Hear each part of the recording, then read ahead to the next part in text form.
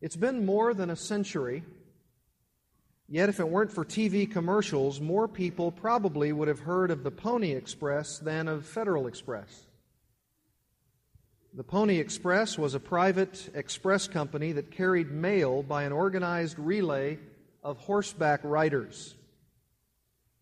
The eastern end was St. Joseph, Missouri, and the western terminal was in Sacramento, California. The cost of sending a letter by Pony Express was $2.50 an ounce.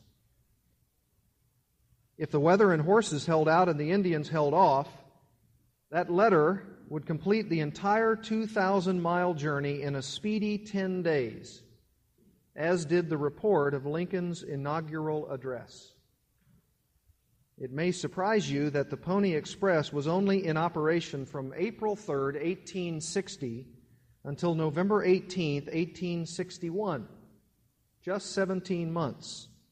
When the telegraph line was completed between two cities, the service was no longer needed. Now, being a rider for the Pony Express was a tough job. You were expected to ride 75 to 100 miles a day, changing horses every 15 to 20 miles. Other than the mail, the only baggage you carried contained a few provisions, including a kit of flour, cornmeal, and bacon. In case of danger, you also had a medical pack of turpentine, borax, and cream of tartar. In order to travel light and to increase speed of mobility during Indian attacks, the men always rode in shirt sleeves, even during the fierce winter weather. You can imagine what that would have been like on horseback in shirt sleeves going through the Rocky Mountains.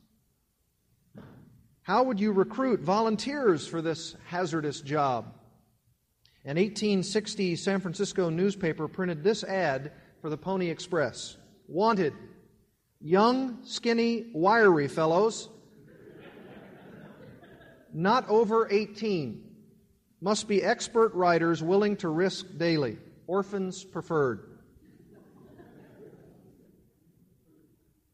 Those were the honest facts of the service required, but the Pony Express never had a shortage of riders. That's some commitment. We need to be honest with the facts about the discipline of serving God even in our own day. Like the Pony Express, serving God is not a job for the casually interested. It's costly service. He asks for your life. He asks for service to Him to become a priority, not a pastime. He doesn't want servants who will give Him the leftovers of their life's commitments. Serving God isn't a short-term responsibility either. Unlike the Pony Express, His kingdom will never go under, no matter how technological our world gets. The mental picture we have of the Pony Express is probably much like the one imagined by the young men of 1860 who read the newspaper ad. Scenes of excitement, camaraderie, and the thrill of adventure filled their heads as they swaggered over to the express office to apply. Yet few of them envisioned that excitement would only occasionally punctuate the routine of the long, hard hours and the loneliness of the work. The discipline of serving is like that. Although Christ's summons to service is the most spiritually grand and noble way of life to live, it is typically as pedestrian as washing someone's feet. One writer put it this way: in some ways, we would prefer to hear Jesus call to deny father and mother, houses and land for the sake of the gospel than His word to wash feet. Radical self-denial gives the feel of adventure. If we forsake all, we even have the chance of glorious martyrdom. But in service, we are banished to the mundane, the ordinary, the trivial. The ministry of serving may be as public as preaching or teaching, but more often it will be sequestered as nursery duty. It may be as visible as singing a solo, but usually it will be as unnoticed as operating the sound equipment to amplify the solo. Serving may be as appreciated as a good testimony in a worship service, but typically it's as thankless as washing dishes after a church social. Most service, Even that which seems the most glamorous is like an iceberg. Only the eye of God ever sees the larger, hidden part of it.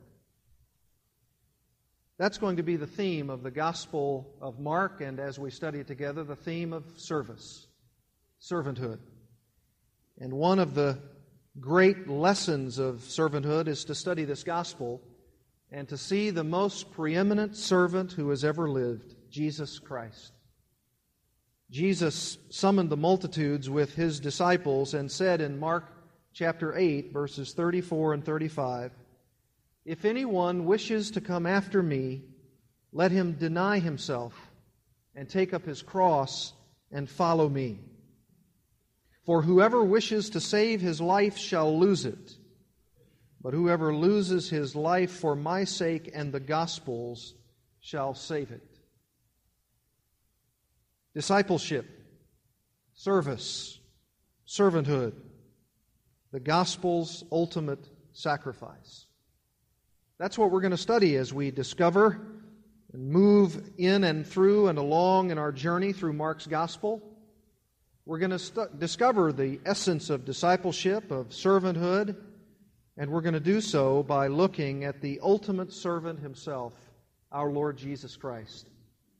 We could even say that the theme verse of Mark's gospel, and I hope to return to it time and time and time again as we study on Sunday evenings together, Mark 10:45. Turn with me to Mark 10:35. I hope that this verse becomes embedded in your mind as we move through this gospel account. Some of you might know it quite well. It simply says this in Mark 10:45. "For even the Son of Man did not come to be served, but to serve, and to give His life a ransom for many." Jesus Christ. He's the theme of this Gospel of Mark. And as you turn back to Mark chapter 1, I want to read for you the introduction to this Gospel, which depicts the suffering servant, the ultimate servitude of Jesus Christ and His giving His life as a ransom for many. The first portion of the Gospel of Mark, as contained in chapter 1, verses 1 to 13, is really a prologue. It's an introduction. And as we attempt to study it tonight, I want to read for you verses 1 to 13. The beginning of the gospel of Jesus Christ, the Son of God. As it is written in Isaiah the prophet, "Behold, I send my messenger before your face, who will prepare your way. The voice of one crying in the wilderness, make ready the way of the Lord, make His paths straight." John the Baptist appeared in the wilderness, preaching a baptism of repentance for the forgiveness of sins. And all the country of Judea was going out to him, and all the people of Jerusalem. And they were being baptized by him in the Jordan River, confessing their sins. And John was clothed with camel's hair and wore a leather belt around his waist, and his diet was locusts and wild honey. And he was preaching and saying, "After me one is coming who is mightier than I, and I am not fit to stoop down and untie the thong of His sandals. I baptize you with water, but He will baptize you with the Holy Spirit." And it came about in those days that Jesus came from Nazareth in Galilee and was baptized by John in the Jordan. And immediately coming up out of the water, He saw the heavens opened, and the Spirit like a dove descending upon Him. And a voice came out of the heavens, "Thou art my beloved Son, in Thee I am well pleased." And immediately the Spirit impelled Him to go out into the wilderness. And He was in the wilderness 40 days, being tempted by Satan. And He was with the wild beasts, and the angels were ministering to Him. Now, before we jump into this introduction, this prologue to the Gospel of Mark, I want us to talk a little bit about the fact that John Mark, as we studied last Lord's Day is the author, and you know much about him at this point as we delved into what the Scripture has to say about this remarkable man. And one thing that we need to do tonight in order to set the stage for the understanding of this prologue to Mark's Gospel, indeed Mark's Gospel itself, we need to understand a few things about what a gospel is. What is this gospel account of Mark and of Matthew and of Luke and of John? What are they intending to convey to us, and how are they different than the other portions of Scripture that we know as our New Testament? Well, first of all, Mark's Gospel fits into what is commonly called the synoptics. How many of you have heard this term, the synoptics? Good. The synoptic Gospel is the study of both Matthew, Mark, and Luke. It's a term that compares how Matthew, Mark, and Luke are to be understood together. Because you see, the first three Gospels agree very extensively in their language, in the material they include, and in some cases even in the very order in which events and sayings from the life of Christ are recorded. Now, because of these features, these three books are commonly called the synoptics, and that's a very, very common term to any serious student of the Bible. It comes from the word sun, which means together with, and optic, which means seeing or to see. And from the word synoptic, we understand the concept of seeing these three Gospels together. Now, the Gospel of John, you might be wondering about, is not a part of the synoptics as classically understood. That because John is very different in his approach to the gospel account of Jesus Christ, and because of the great differences in his gospel message, he is always studied separately. Now, because Mark is one of the synoptics, we need to mention a few things about its place with the other gospels. First of all, I believe that the Gospel of Matthew was the first gospel written. Now you say, what's so important about that? It appears first in the canonical set of our New Testament writings, the Gospel of Matthew, Mark coming after that. Well, in present New Testament study, the vast majority of scholars believe that the Gospel of Mark was the first gospel written. It is commonly called in those circles Markan priority. That is, that all of the other gospel writers received much of their information from Mark. And because of that, these other editors or redactors, because you see most of these New Testament scholars of our contemporary society don't believe that the name that is ascribed as the author of these Gospels really is the author, that they believe editors came later in time and put together these Gospel accounts and attached a name to it. We don't believe that. We believe that the Gospel of Matthew was the first Gospel written, probably around the early to mid-50s, and that the Gospel of Luke and Mark were written around the same time of each other, somewhere between 61 and 65 A.D. Now, the Gospel of Mark has a very, very unique character about it, and it makes this Gospel account quite unique in its setting. There's a bit of mathematical comparison that has been done in looking at the synoptics, and it's interesting to note that Mark contains 93% of the material that is also found in Matthew and Luke. That would give you some indication as to why these scholars believe that was the first gospel account written, because it has almost all of the data concerning Jesus Christ and his earthly ministry. Mark is also found in Matthew around 91% of the time, and Mark's material is found around 53% of the time in Luke's gospel account. So you can see that basically we're talking essentially about the same material for the most part. And as we move in and through the Gospel of Mark, you're going to see very clearly that I'm going to go back and forth from Mark and Matthew and Luke quite interchangeably. And don't be confused by that. Just know that they are essentially, for the most part, sharing the similar kinds of material about the earthly life of our Lord. The question then is how Mark contributes uniquely to the synoptic accounts of our Lord. First of all, let me tell you about Mark's audience. Remember last week I told you about the author of the Gospel of Mark, about his life, about how he came to be that author of his Gospel account. Now let me tell you something about the audience that Mark is writing to.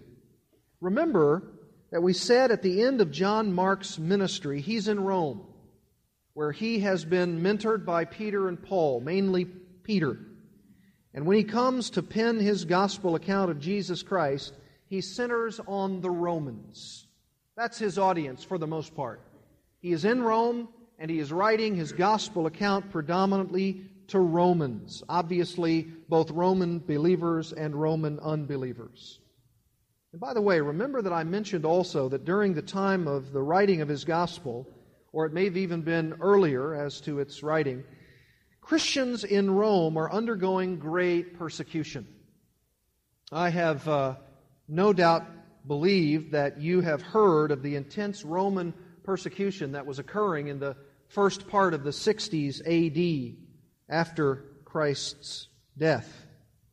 It was so intense, in fact, that you remember from reading your history, you may have studied that either in high school or college, that there was a famous burning in Rome. It burned the entire city. You know that Nero was the emperor at the time, and it happened in 64 A.D.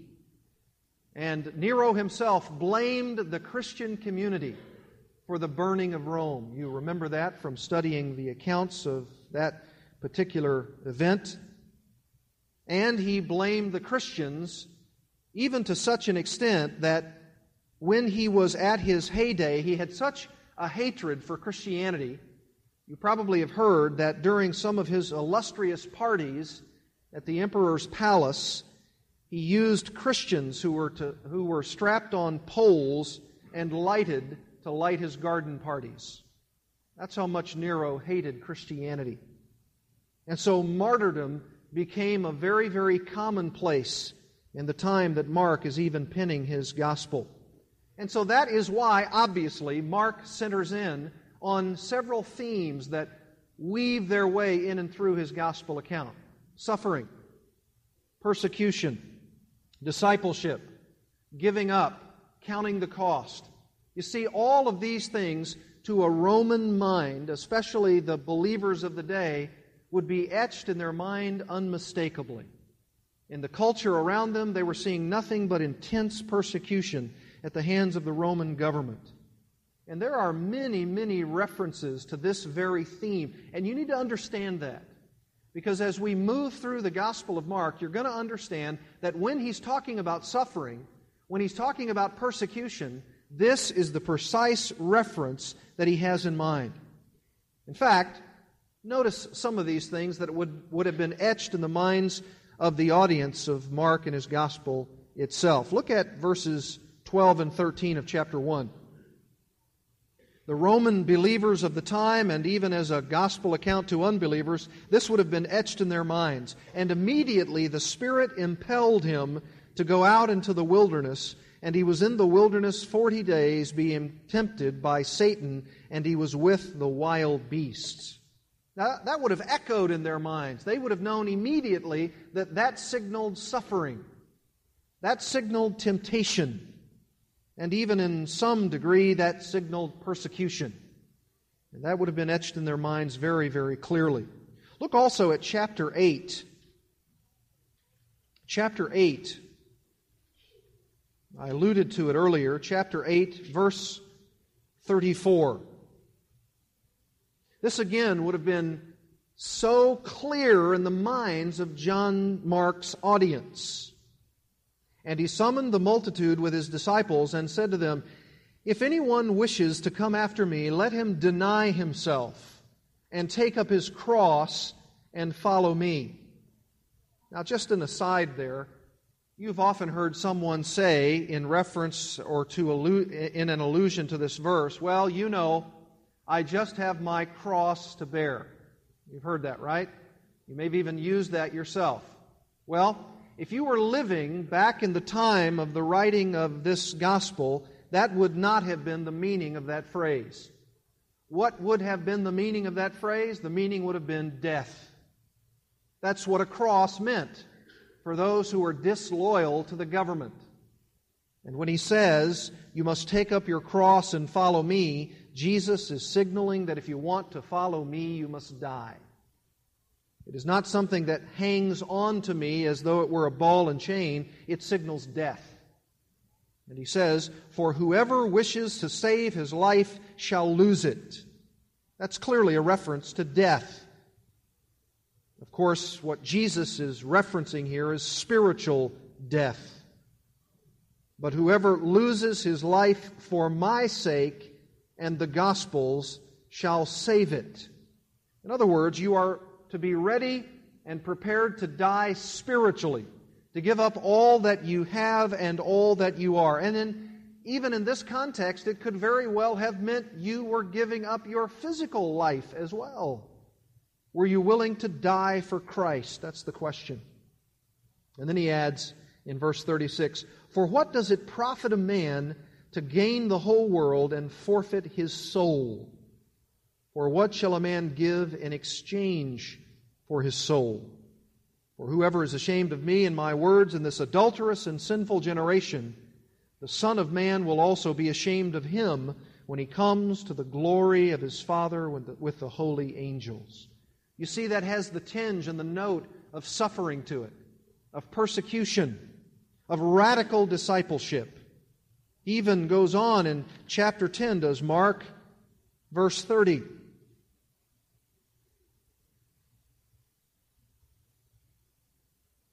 Verse 29, Jesus said, truly I say to you, there is no one who has left house or brothers or sisters or mother or father or children or farms for my sake and for the gospel's sake, but that he shall receive 100 times as much now in the present age, houses and brothers and sisters and mothers and children and farms. What's he saying there? Well, if you give your life for the sake of the gospel, you may have to indeed give up these things physically. You may lose your physical mother and brothers and father and mother and farms for my sake. But what you will receive 100 times over are your spiritual houses, spiritual brothers, spiritual sisters, spiritual mothers, spiritual children, and spiritual farms. Along with, he says, persecutions. And in the age to come, eternal life. Many who are first will be last, and the last first. You see the note there of great suffering, potential persecution, being a servant, being a supreme servant? He says in verse 33 later on, behold, we are going up to Jerusalem, and the Son of Man will be delivered to the chief priests and the scribes, and they will condemn him to death, and will deliver him to the Gentiles. And they will mock him and will spit upon him and scourge him and kill him, and 3 days later he will rise again. And then that wonderful verse we read a moment ago, verse 45, for even the Son of Man did not come to be served, but to serve, and to give his life a ransom for many. Suffering, persecution, death, intense scrutiny. That is the message of Mark's gospel, and his audience would have been very, very familiar with that message. They would have known immediately, as God opened up their minds to understand exactly what Jesus is referring to. And then maybe a last passage in this regard, Mark chapter 13, verse 8. He says, know this also, that in the end, at the end of the age, nation will rise against nation and kingdom against kingdom. There will be earthquakes in various places. There will also be famines. These things are merely the beginning of birth pangs. Verse 11, and when they arrest you and deliver you up, do not be anxious beforehand about what you are to say, but say what is ever given you in that hour. For it is not you who speak, but it is the Holy Spirit. And brother will deliver brother to death, and a father his child, and children will rise up against parents and have them put to death. And you will be hated by all on account of my name, but the one who endures to the end, he shall be saved. You see, you can't miss the note that Mark is ringing here. These passages would be very, very vivid and very, very real to these Roman believers and anyone, for that matter, who would be Jesus' disciple. Well, that's the audience. That's who Mark is referring to. Number two, what about Mark's writing style? This is his audience. What about the style in which Mark writes? How does that fit in with the synoptics, Matthew, Mark, and Luke? Well, Mark also has a very, very unique style of writing. Mark's style of writing is seeing Jesus in action. Seeing Jesus in action. He's action-oriented. Mark moves so fast, so quickly through his gospel, rather than recount an in-depth study and teaching of Jesus, Mark shifts scenes very rapidly. He's always moving, and he does so in a very unique way. He changes the pictures of what Jesus is doing, moving in and through his public teaching ministry, and he changes them very, very fast. In fact, Mark uses a characteristic word, euthus, and it means, when it's translated, immediately, or some of your Bibles may say straightway, or forthwith. And you will see this over and over and over again in Mark's Gospel. He'll be giving you a scene about the life of our Lord, and as soon as you're well aware of what is going on in the life of Christ, Mark will then shift gears so rapidly, and he'll say immediately, Jesus did something else. And forthwith, he went here and did this. And straightway, he went over here and did this. You almost can't get the opportunity to catch your breath on all that Jesus is doing in one place, and then Mark moves it to another. It becomes, as it were, a linking word for Mark, and it links one story with another. In fact, Mark uses this little word, euthus, in his gospel 41 times. Can you imagine that? We would probably say today, well, that's not good style, Mark. You can't be using a word 41 times in one account. Move on. Be a better writer than that. One writer said this: it might be said that while Matthew and Luke furnish us with color slides of the life of Christ, and the apostle and John presents a studied portrait, Mark gives us a moving picture of the Master's ministry. I tried to think of that in my mind. If Matthew and Luke were to give us some color slides, and if John were to give us a settled and studied portrait of the life of Christ, what would be the contemporary application of this moving quickly in and through the Gospels? And I thought of a video. This is Mark. He's presenting us with a video clip of the life of Jesus Christ. And as you watch this video in front of you, you're seeing the life of Jesus, and then shortly it has been edited, and immediately you move on to another scene in this video. And that's why Mark's Gospel has been called by many the Gospel of Action. The Gospel of Action. And this is Mark's unique contribution to the Synoptics. This is his ministry. This is how he does it. He doesn't get bogged down with long genealogies about the life of our Lord. You know how the other Gospels present the genealogy of Christ? Mark does not. You notice that he goes right in to the person of Christ and his ministry. No genealogy. Doesn't say anything about it. Doesn't even tell us, in essence, where Jesus came from. What was his lineage? And you know that would have been very, very important to the life of a Jewish person, right? But to the Romans, of no significance. They were people of action. What was going on right now? And that's why Mark jumps right into it.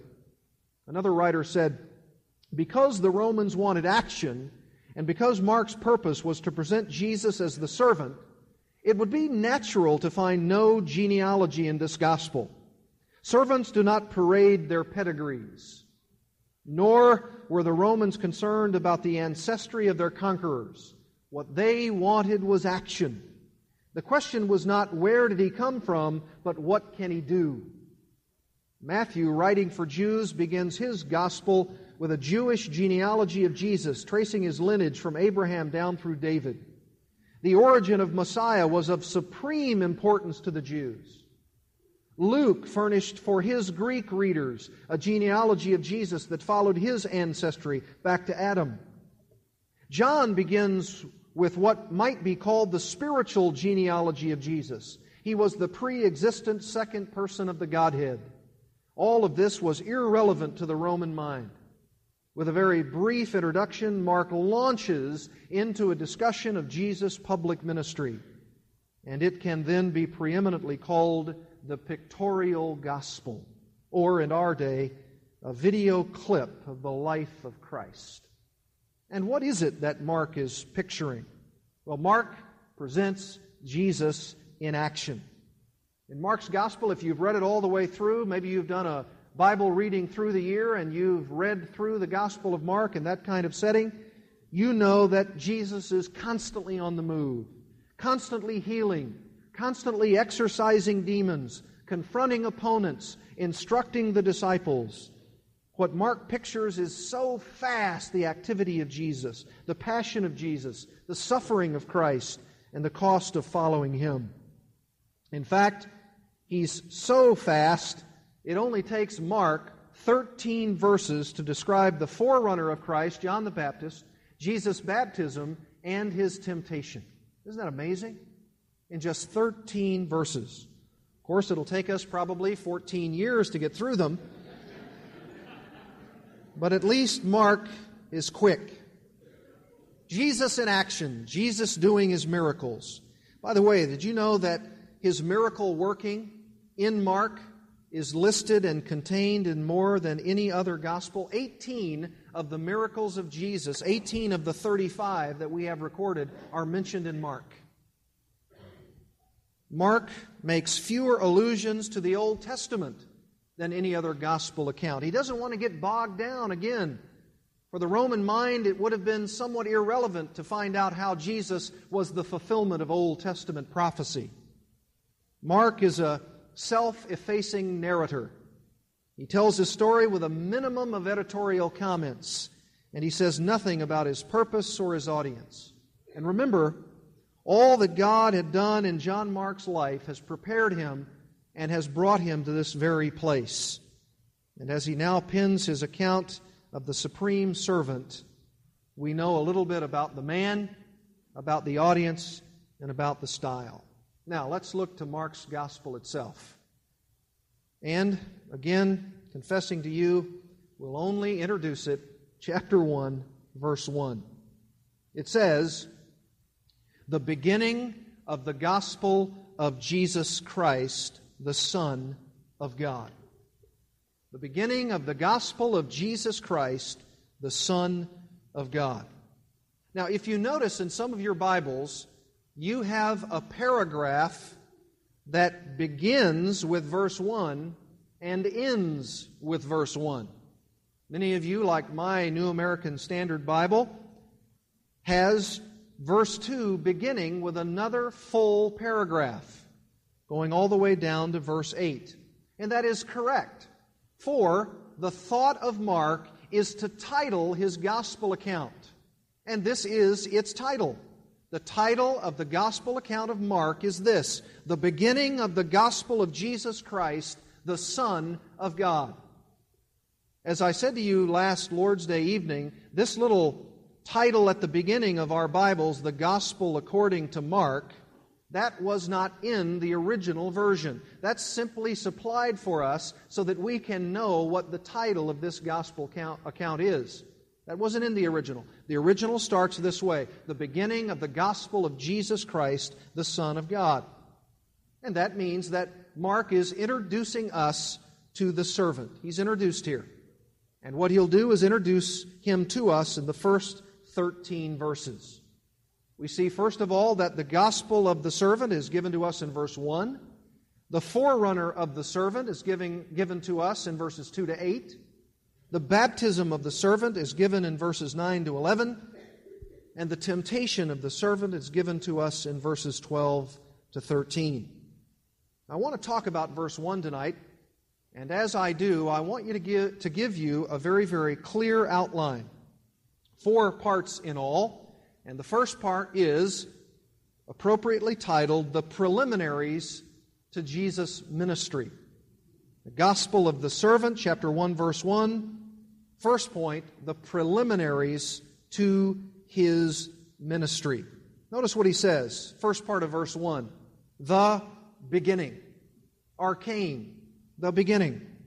What does Mark mean by using this word beginning? You say, well, it really probably shouldn't mean that much. He's just simply saying, this is the beginning of Jesus' ministry. Well, that would be partly true. Really, what Mark is saying by this word beginning is that I'm going to give you in the first 13 verses a beginning introduction to who Jesus Christ is and what He has done as He comes now onto the scene of the world. The opening words of Mark's Gospel then form a superscription, which will indicate what is to follow in verses 2 to 13. But I think, honestly, the word beginning means much more than just beginning. It implies a continuation, and certainly has to do with the initial ministry of Jesus, but it implies maybe what Luke means when he says in chapter 1, verse 1 of Acts, all that Jesus began to do and teach. Mark is telling us that. He's saying, this is the beginning. I'm about to tell you of the beginning of what Jesus is going to do and teach. And what is the beginning according to Mark? That's the second point. The proclamation of His ministry. Look at the second part of verse 1. The beginning of the gospel. The particular peculiarity and presentation of the ministry, and now the proclamation, the beginning of the gospel. Now again, this word gospel is extremely important. You might, again, because of your contemporary understanding of what the word gospel means, if we don't stop and explain it, would rush off without knowing exactly what is to be in the minds of the hearers of Mark's gospel. Remember, these are Roman people. And they would have been very, very familiar, even in their own context and in their own society, with what euangelion, that's the word for gospel, really means. Because it didn't have anything to do with Christianity originally. The word euangelion simply meant good news. Good news. And Mark is saying this is the good news of Jesus Christ. And they would have understood what he meant. It's the good news concerning Christ. You say, what was the good news that the Romans themselves would have understood? Well, euangelion was originally a term that simply meant the announcing of glad tidings. In fact, the word gospel itself really didn't begin to be understood in the way we understood it, or understand it, until about the 2nd century. It started out, first of all, as an oral comment, an oral tradition about the glad tidings of Christ. And then it became a missionary message on the part of those who took the gospel, the good news of Jesus Christ, out into the world. And then its message was contained in this book, the good news of Jesus Christ, the glad tidings about Him. And really, it's referring to a person who was a herald. He was a herald of the glad tidings. He was a man who was to proclaim the news of the day. And it came from the lips of this appointed messenger. In fact, even the word gospel goes back long before this time. It was not first coined by Christians, but was already significant both in pagan and Jewish cultures. You've heard the phrase glad tidings. We often talk about that during Christmas time. And that really comes from the Romans themselves, the very people that Mark is writing to. This glad tidings, these joyful tidings, this good news was originally associated, get this, with the cult of the Roman emperor. You know that the Roman emperor was perceived by the people of his day as a god. And they were to assume that he was in power at God's behest. And the cult of the Roman emperor would celebrate, number one, the emperor's birthday. That was a big deal to them. Secondly, they would also celebrate his attaining of prominence with the majority of the people. And thirdly, they would announce the glad tidings of the emperor because he has ascended into power. And they would have assumed that the gods would have put the emperor in his place of ascension. And they would have these celebrations, all these festivals. And they would announce the glad tidings of the emperor. He has ascended to power. And they would have all of these wild festivals and celebrations. And do you know what the reports were called that spread the news about the emperor? Remember, they didn't have radio and television and news accounts and satellites and computers. All they had was word of mouth. And the person who was to announce the glad tidings throughout all of the land that a new emperor was in place was called the evangelist. The evangelist. And the message that he was proclaiming was the message of the evangel. The evangel. We know that from the inscriptions and papyri during the imperial age. I located one of them. It was found on a calendar inscription from about 9 BC, only probably about 5 years before the actual birth of Christ.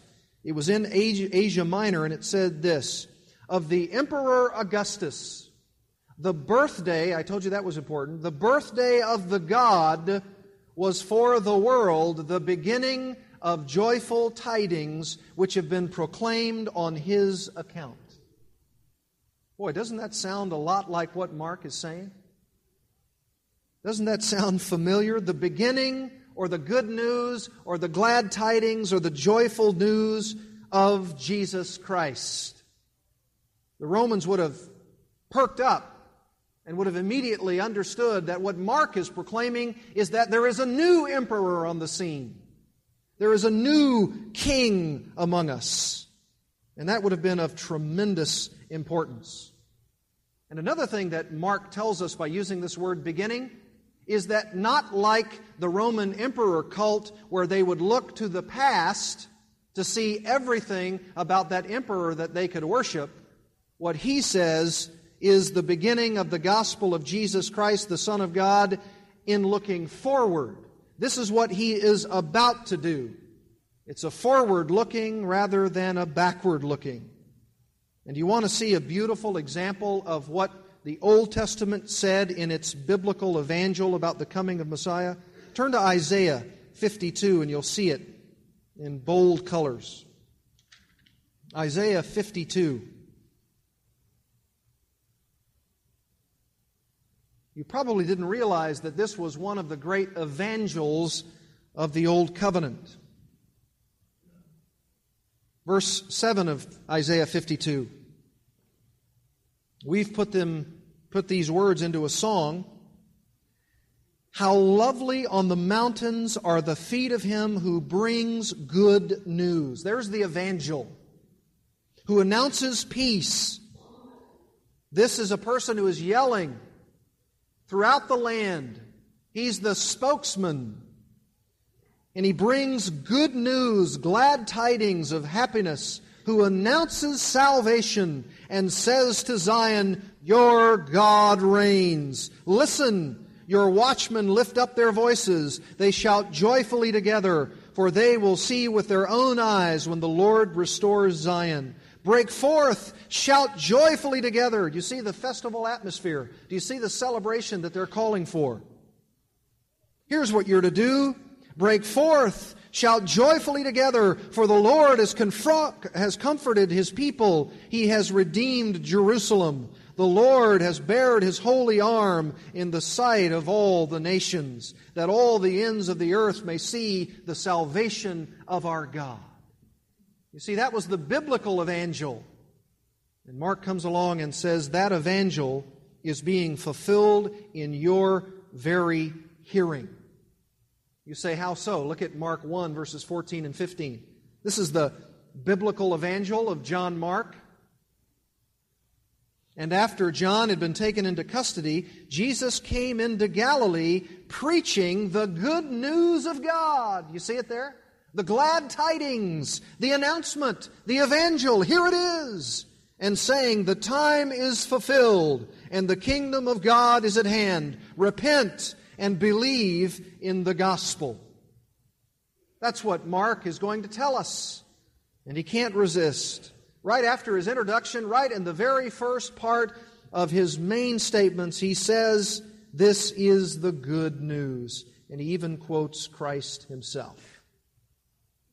Now, can you imagine if you were a God-fearing Jew at that time, and your eyes were opened, and you recognize John the Baptist himself as the forerunner, foreshadowed and foretold in the Old Testament. And when he comes, he says, "Make straight the way of the Lord. Make his paths straight." And you realize that John the Baptist himself was that evangel. He was the person who was announcing the good news. And he was saying, "This is the one. This is the fulfillment. This is the person that we have been longing for as Jews." That would have been ringing in your minds. And it would have been being fulfilled in and for their very eyes. And all of a sudden, as you walked into the Galilean wilderness to confess your sins, and John the Baptist baptizes you in the Jordan River, and when he lifts you out of the water, and the next person in line is the very Messiah himself. Amazing. The Messiah has come. The heavens open up, and the Spirit of God, like a dove, lands upon the Messiah with a voice from heaven saying, "This is my beloved Son, in whom I am well pleased." I don't think you'd be able to contain yourself. I think, as we will learn later, that Jesus and John the Baptist are the only ones that hear that message. And when they hear that message, can you imagine the response of John the Baptist? Well, we know what his response is. His response is, "After me one is coming who is mightier than I, and I am not fit to stoop down and untie the thong of his sandals." Remember later on, in another gospel account, he says, "Lord, I don't need to do this. You need to baptize me." He is so overcome with gratitude to the Lord. What about these Romans? If the Jews would have thought those things because they would have been familiar with their Old Testament prophetic texts, what about the Romans? Well, they would have said, "Now, this is interesting. You're not telling us that this is the glad tidings or the good news of the Roman emperor. You're telling us about someone else. Who is this person that you're referring to that's bringing this good news? Where is the person that you're referring to?" And Mark says, "I'll tell you who it is." Thirdly, here's the person of the ministry. The person of the ministry. The preliminaries, the beginning. The proclamation, the gospel. And the person of the very gospel itself, verse 1, Jesus Christ. The beginning of the gospel of Jesus Christ. That's who it is, declares Mark. That's the one I'm talking about. Jesus Christ is the Messiah. He's the person of the good news. You say, "Yeah, but were there many people at that time with that name?" Sure there were. There were a lot of people who were named Jesus at that time. Jesus was a very common name. But Mark, knowing that that is a possibility, says Jesus Christ. Jesus Christ. Jesus, a common name. It means Jehovah saves.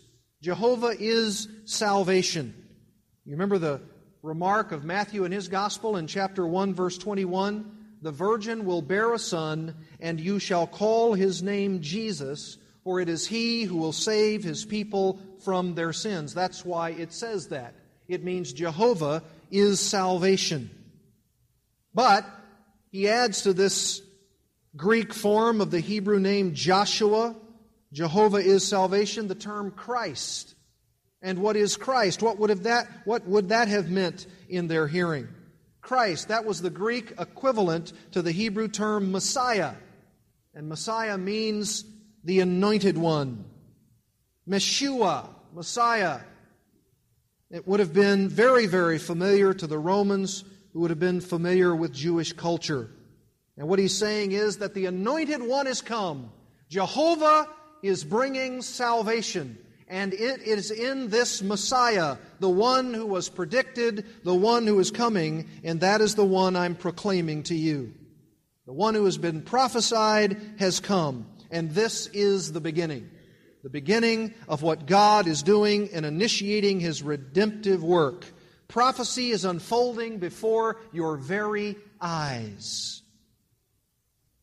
And do you think the Romans would be getting the picture? Mark says, "I'm here proclaiming to you not some emperor with his good news, not His birthday, not His ascension into power, not His affirmation as a God. I'm proclaiming to you the power of the gospel of the glory of Jesus Christ.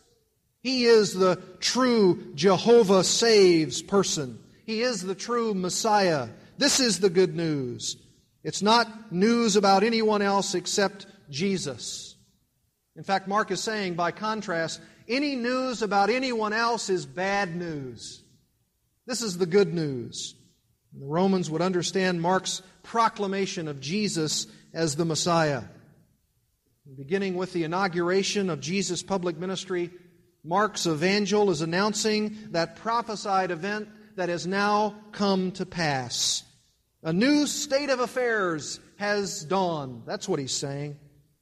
And looking at it from our vantage point, one commentator said it this way: Caesar and Christ, the emperor on the throne and the despised rabbi on the cross, confront one another. Both are evangel to men. They have much in common, but they belong to different worlds. So Mark is intended to present the person of Jesus Christ as the good news. And his emphasis throughout the rest of his gospel, his evangel, his proclamation, is to present Jesus as the servant of Jehovah. But you say, wait a minute.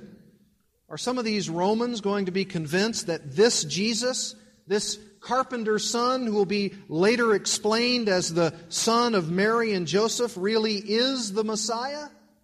I mean, come on, that's a pretty lofty title for a person who is named Jesus. There's a lot of people around here, and maybe even some of them claim to be the Messiah. How can we know that this Jesus is truly who you say He is, Mark?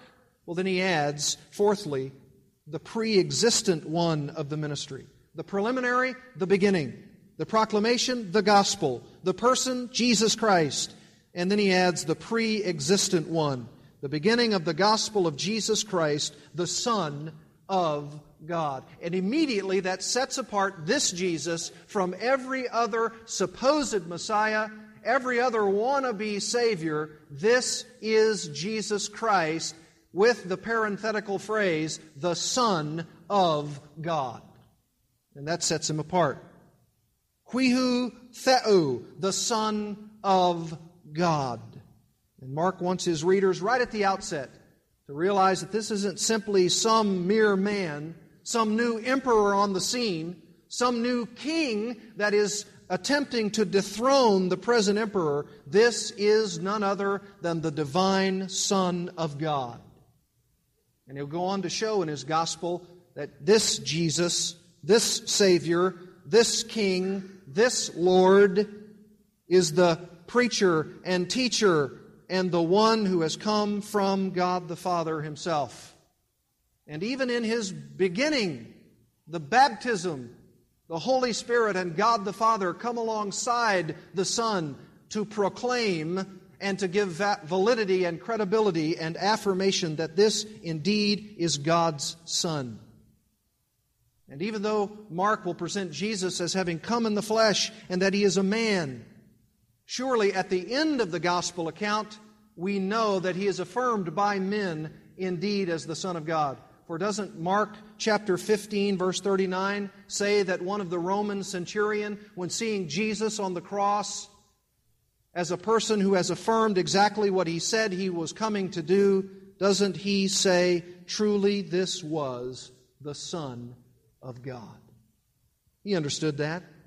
We know at least one man in that society knew who Jesus was, and of course many more at God's sovereign design. So, as we close tonight, we ask ourselves some questions. What is our response to Mark's gospel? We know what it says now. We know that it says that in the preliminary He was in the beginning, the announcer of good news about His own gospel, and that He is Jesus Christ, the servant of all, Jehovah saves, and He is the divine one. But what about you? Do you affirm that Jesus Christ is the Son of God? Do you affirm that He is the suffering servant for which Mark will tell us about in his gospel? Can you come up with your own version of the evangel of the Son of God? I can. There was a time in my life where there was some good news that was announced to me, and it was through my reading of the Gospel of Mark. And God, through this wonderful account of the Lord Jesus Christ, brought me, in the Word of God, to faith in Christ. It's a powerful gospel. It was powerful enough to save a wretched sinner like me. And I hope that as we come through this gospel account, no one who comes to the Bible Church regularly with us in these studies will lose sight of the fact that Mark's purpose, his very goal, the very end of the writing of this gospel, is that those who hear and read of it and read of the glad tidings will also come to faith in Christ. That's the point. Let me ask you another question. When you serve being a Christian, and when you emulate the very servant himself, the Lord Jesus Christ, do you think of what it means to suffer for Christ's sake? Do you serve in a way that sees your servanthood as emulating the one who saved you in His service? It says about Him that He did not come to be served, but to serve, and to give His life as a ransom for many. How do you serve? Do you serve by looking at the person of Jesus Christ and seeing the way He served? And do you serve in the same regard? Oh, maybe it doesn't mean that you're going to give your life for the sake of someone else. It may mean that. But it means unhidden, hidden, unnoticed, to the place where no one else in the human realm may see your service and your fellowship in the gospel. Do you serve nonetheless? The Lord Jesus was always the servant of all, the servant of servants, the servant. He said, I am among you as the one who serves. Luke 22. If we are to be like Christ, we must discipline ourselves to serve as Jesus served. Remember the want ad for the Pony Express? It said there was never a shortage of volunteers. How about this want ad? Wanted. Gifted volunteers for difficult service in the local expression of the kingdom of God. Motivation to serve should be obedience to God, gratitude, gladness, forgiveness, humility, and love. Service will rarely be glorious. Temptation to quit place of service will sometimes be strong. Volunteers must be faithful in spite of long hours, little or no visible results, and possibly no recognition except from God in eternity. Any volunteers? Let's pray together.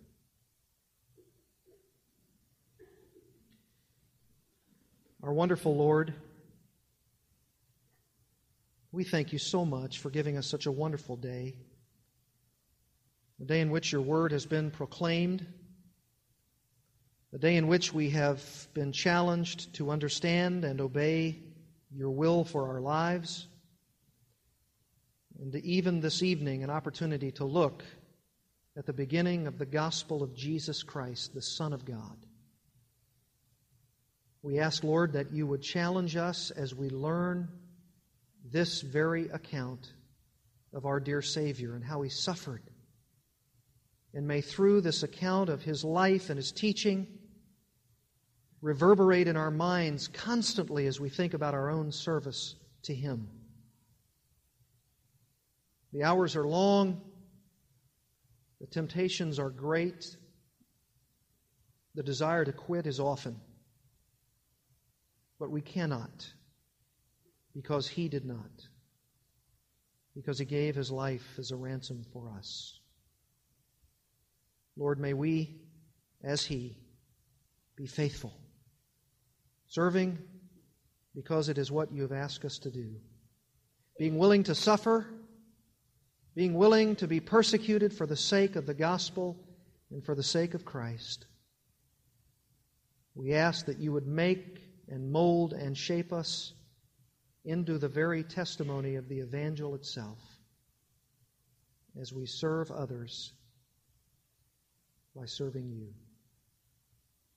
Thank you for a wonderful beginning to this gospel account. May we be challenged continually as we think of what it means to serve, because we have been served with the gospel, the good news of Jesus Christ. We pray in His name. Amen.